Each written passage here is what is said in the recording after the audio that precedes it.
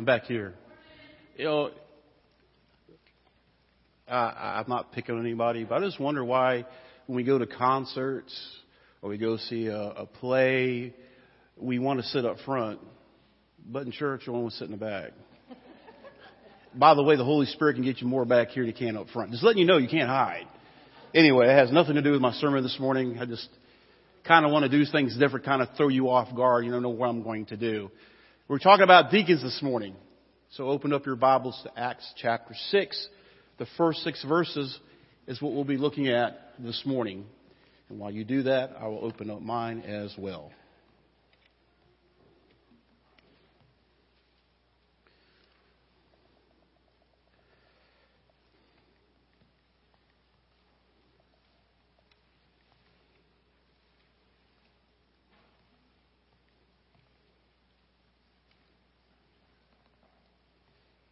Starting in the first verse.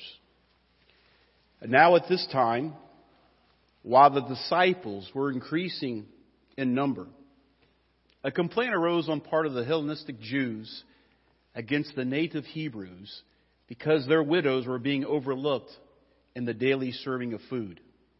So the 12 summoned the congregation of the disciples and said, "It is not desirable for us to neglect the word of God in order to serve tables.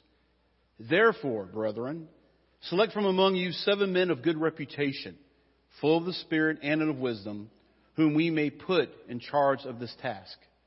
But we will devote ourselves to prayer and to the ministry of the word." The statement found approval with the whole congregation, and they chose Stephen, a man full of faith and of the Holy Spirit, and Philip, and Prochorus, Nicanor, Timon, Parmenius, and Nicholas, a proselyte from Antioch. And these they brought before the apostles, and after praying, they laid their hands on them. Deacons. Deacon is probably the most misunderstood office or role in the local church. Many assume that the deacons are a board of directors, directing all the affairs of the church. In other words, I'd be like the CEO, and the deacons would be the board of directors. Others assume that deacons are like the pastor police. They keep me in check, exercising authority over me. But neither one of those is correct. Deacons, by the very title, are called to serve. The Greek word that's translated deacon is diakonos. It means to serve or to be a servant. It can be translated those ways.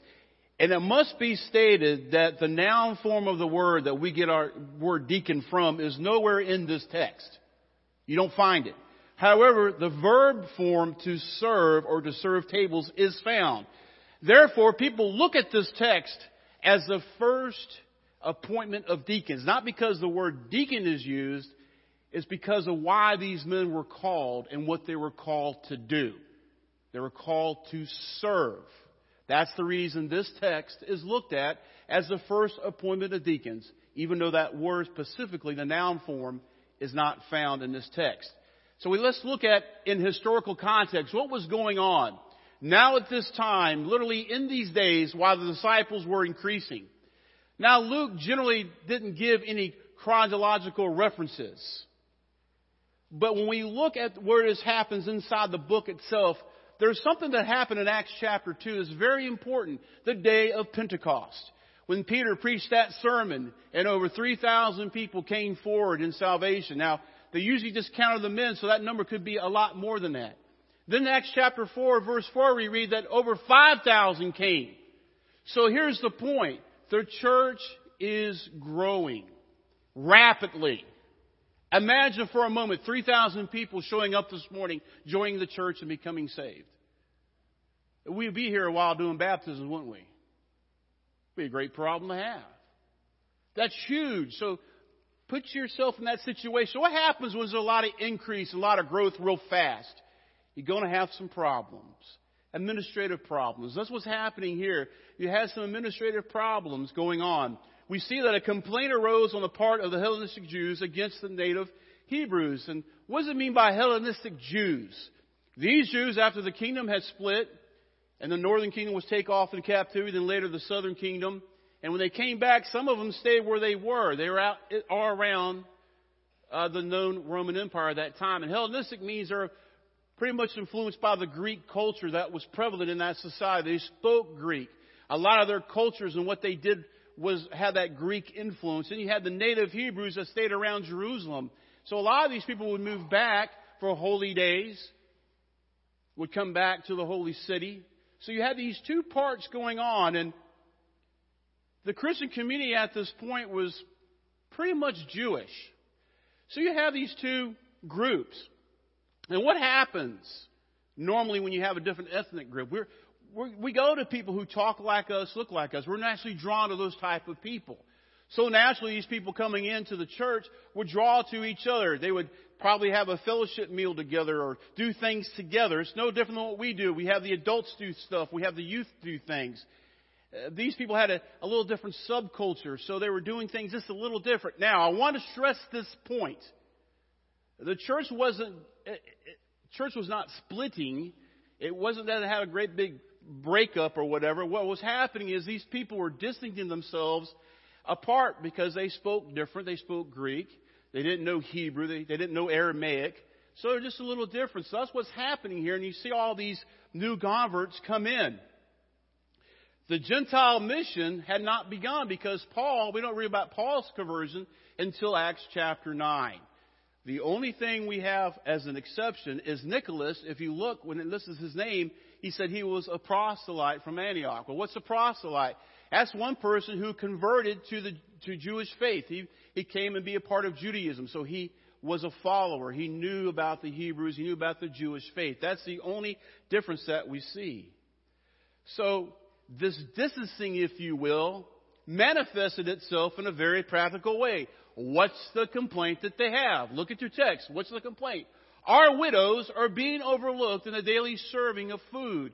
So the Hellenistic Jews, this group that had come in, heard the gospel, have converted over to Christianity, joined the church, say, hey, our widows are being overlooked.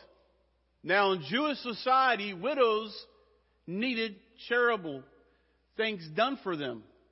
When they moved off and got married, they're away from their home and families to take care of them, so they would come back to Jerusalem to be taken care of. In fact, we see orphans singled out with the widows, that they needed help. We are to take care of them. What does James tell us? Undefiled religion is this. To do what? To take care of the what? The widows and the orphans. Very important for the church to do that. So they're saying, hey, ours is being overlooked. There's no one here to care for them, and they need this ministry of food. Our widows need to be taken care of. They're being overlooked. Some of this, I think, because the church was just growing so fast and so quick, and to find people who are willing to do that, because up to this point, the 12 were doing everything. It's hard enough to keep up with 150 people, much less 8,000 people. So I hope I'm painting a picture where you can see you have all these new converts coming in, little different subculture. They are Jewish, but they've been living off in the Greek society, a little influenced by that. They're coming together with these other Jews under Christianity, and it's growing so big, now you're starting to have administrative problems, which, by the way, is no different. And let me warn you now, as we continue to see increase, we're going to have some growing pains. All right? Not everybody in our society has ever stepped foot in church before.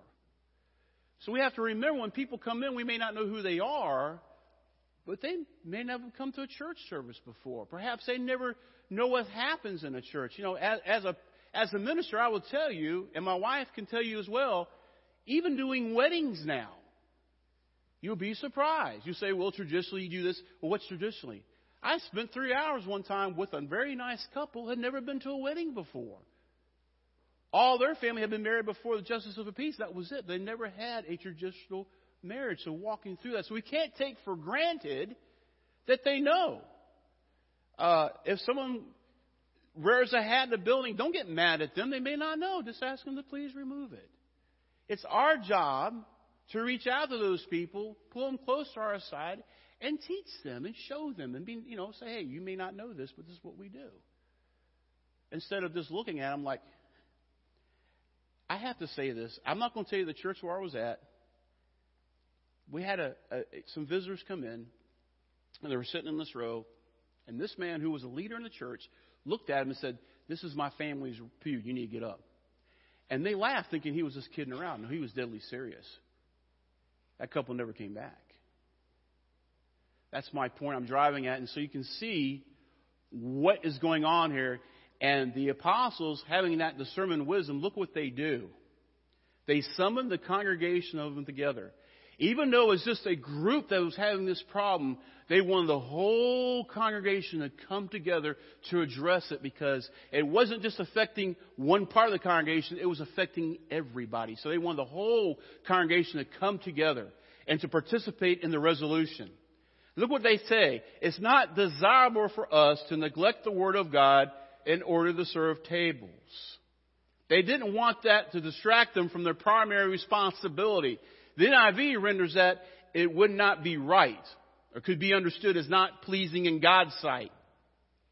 Now, this passage is dealing with apostles, which are unique. The apostles were witnesses to the life and the death and the resurrection of Christ. A little different here, so we can't use this proof text as pastors to say, I'm not going to do any administrative stuff. But the point being made here is we can't do it all. We can't neglect the preaching and the proclaiming of the gospel and teaching in order to do this. We can't do all the administrative stuff.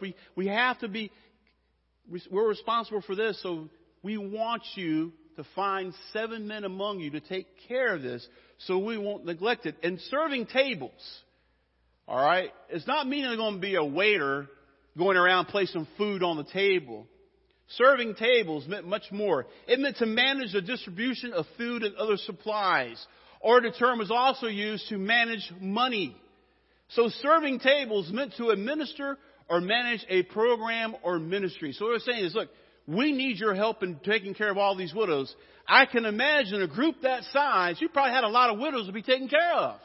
They're basically saying, hey, we can't do this, or we're going to neglect our primary responsibility in preaching and praying of the Word. Now, as a side note, that's my primary responsibility as your pastor, to spend time in the Word, to spend time in prayer, so I can preach what God wants me to. If I spend all my time doing all administrative stuff, the preaching ministry is going to suffer, and you will notice it.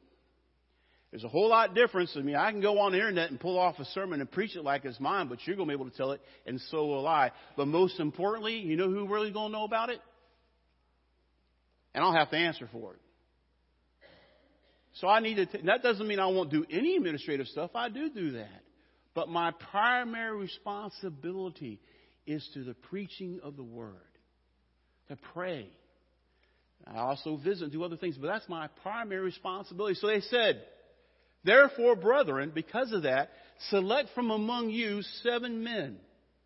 Now, the context of this would suggest these 7 men would be Hellenistic Jews from that group.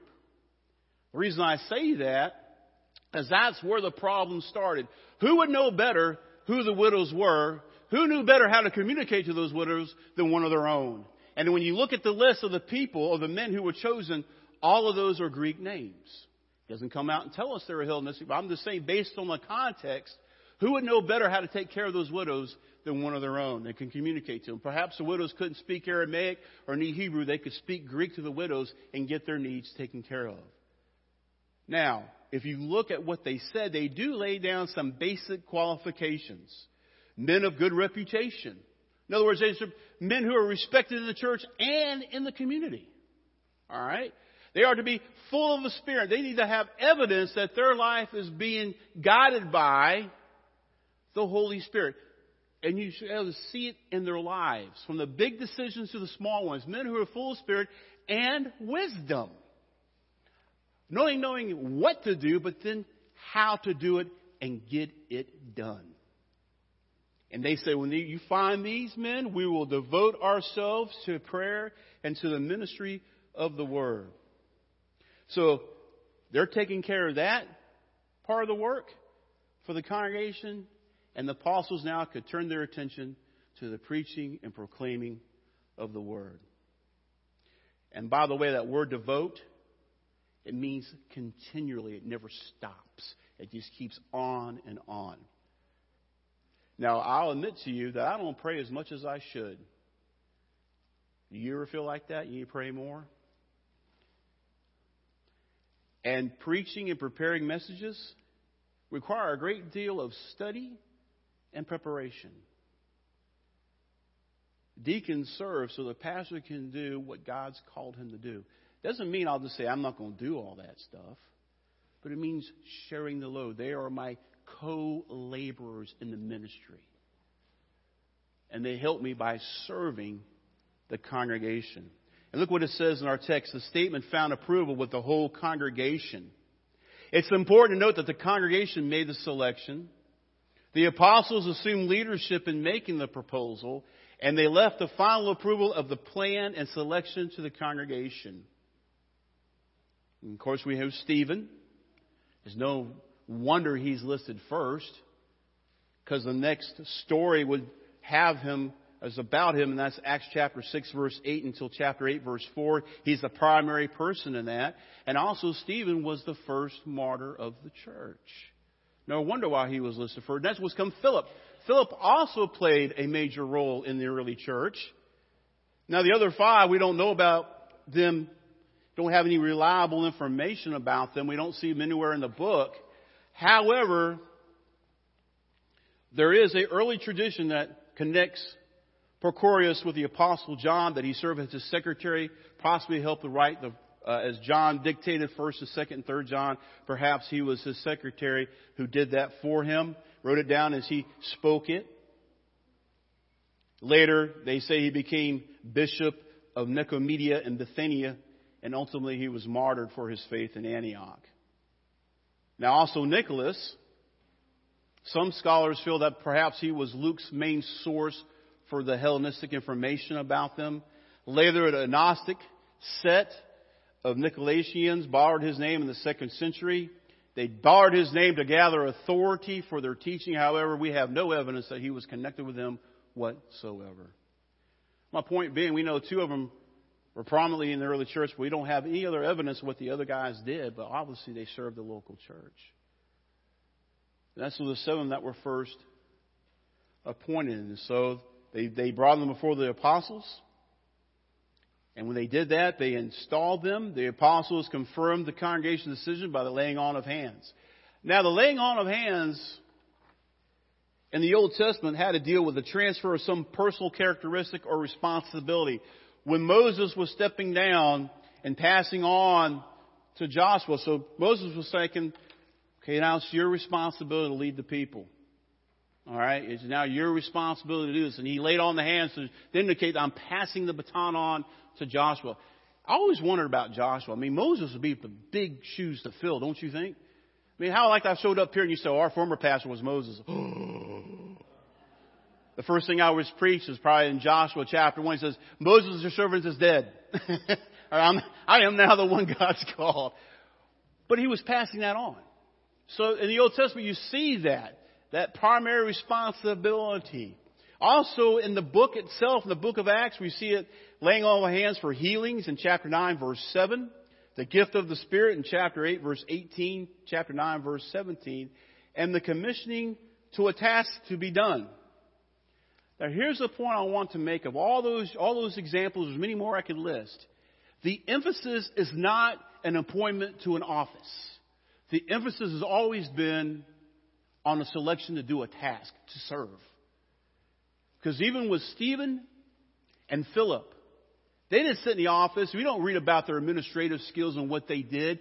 No, we read about how they went out and witnessed to people. In fact, were martyred for their faith.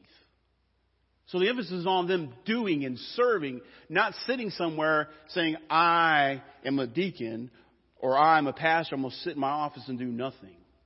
Unfortunately, a lot of churches, Southern Baptist churches, I'll pick on us, have gone to that model. The deacons pretty much run the church, and the pastor acts as the CEO. Ladies and gentlemen, that is not biblical. We are to serve. The deacons are to serve the church and inform me and help me to meet the needs of the congregation. Look around you. There's quite a few more people here than there was the first Sunday I came here, praise God. They help me and keep me informed. And by the way, I say this in announcements, I'm going to say it to you. If you know of a situation, don't assume that I know about it. Don't assume the deacons will know. Call me, text me. If I get 5 phone calls or something, I'm going to say, I'm not going to get mad about it. I'm thinking, man, God really wants me to take care of this. I had 5 people call me, tell me about it. But don't assume anything. Let us know so we can take care of it. So they did this. And they put them aside for that purpose. Deacons, by the very title, are called to serve.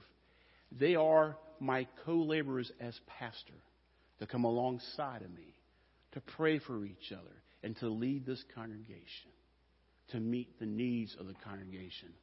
So when deacons serve the church well on purpose, the gospel is advanced, the Great Commission is fulfilled, people grow deeper in their faith and in their walk with Christ. Look at verse 7. What does verse 7 tell us? The word of God kept on spreading, and the number of disciples continued to increase greatly in Jerusalem. And look what he adds. And a great many of the priests were becoming obedient to the faith. So the Old Testament, the Levitical priests were hearing the good news of Christ and now converting to Christianity. Priests. That's because everyone was doing what they were called to do. And we live in an age where it seems the whole world is turning against the church and the things of Christ. But if we, as the body of Christ, are in harmony with each other, everyone doing what they're called to do, the pastor proclaiming the word, the deacons ministering and serving the flock, church members loving and serving each other, there's no telling the number of people who will be reached for the Lord. There's no telling. Because every one of us in here are called to serve. Not just the pastor, not just deacons. Everybody's called to serve. And you got so many different ways. We have committees now in place. Why are they there? To take care of stuff, to serve. Because one person can't do it all. And some of you have gifts and talents in different areas that you can come bring your experience and expertise to bear on something that we're looking at. I mean, the opportunities are endless. But there's one thing we all should be doing, regardless of what you're called, your special gifts, is to pray. I hope that you're praying for each other and for this church on a daily basis. Anytime you see a movement of God, this first or second great awakening is always prefaced by people praying. You ever heard of the guy named Charles Spurgeon? Perhaps you heard of him. One of the greatest preachers there is over in England, across the pond, as they say. Many came to faith by hearing. People would stand outside. They would open up the windows. That's before they had microphones and he would speak. Many would come to faith. But what a lot of people don't know, it was a 2-story building. You know what was happening underneath him? Hundreds of people were praying constantly through the service. And he would say, it's not me, it's God moving, and the people praying. That's his own words. You can do that too. You don't have to go in the back room. You can pray right where you're at. Pray with expectations. And by the way, deacons have a lot of responsibility. And they may call on one of you to help them. If they call for help, help them. Hey, you want to go visit so-and-so with me? Hey, you want to help me do this? Go with them. Serve with them. Are we loving one another? If we are, it requires us to allow Jesus to mold us in what He's called us to do and doing what He's called us to do. Jesus said in John 13:35 that all men will know you're my disciples if you love one another. And He's not just talking about any type of love. He's talking about the love with which He has loved us and continues to love us. So today, before we go any further, I want to extend the invitation out to anyone who doesn't know Christ as their Lord and Savior. If you've never done that, then none of this sermon is going to make sense to you. You need to come to faith in Christ first. Give your life to Him first. I'll help you. I will show you who the Savior is. And we will help you. and help you study the Bible, because we want you to be everything that God wants you to be. If you've done that, perhaps God's leading you to join this local church, to come alongside of us and to serve. Well, Tim, I don't know what my gifts are. We have a little test back there. Now, it's man-made. Don't let it pigeonhole you in anything. But it could give you an indication, because some of you have multiple gifts. I know we have some prayer warriors in our midst. We have some carpenters in our midst. We have some electricians in our midst. All this comes to play in taking care of the local church. Some of you will just witness anybody that walks up to you on the street just like that. Praise God. All those working together for the common goal and the common purpose of building God's kingdom. So maybe God's calling you to do that. Maybe you have a grudge or something against another brother or sister you need to lay aside. Now, please know my heart with this last statement. I do care what you think to me to a certain degree. I'm a human being just like you. But I don't serve this church because you like me. I serve this church because God called me here. There's a difference. Will we rub each other the wrong way? We will, won't we, Jerry? Yeah, we go on a daily basis sometimes. No, I'm kidding. But we know the bigger goal in mind. Building God's kingdom. Keeping our eyes on the prize. All right? We recognize each other, and we have to forgive each other. But we press on. Because what's at stake? People's eternities at stake. Heaven or hell. Life or death. And that's very, very serious. I shouldn't allow myself to be tangled up in all these other. I need to address them and take, I care about people's feelings. But at the same time, I can't get so entangled in that I forget about why we're here. The bigger purpose. So as we go into the invitation time, allow God to speak to you. And please be obedient to His voice. Because at the end of the day, you join this church or you serve this church, you're not serving me. You're not serving the deacons. You're serving the congregation to a point, but you know who you're really serving? Christ. This is His bride. With all its faults and shortcomings that we see, the church is His bride for which He died for. Spilt His blood for. We should not take that lightly, but all seriousness. And be amazed at the fact that God calls us to serve that body. Would you stand with me, please?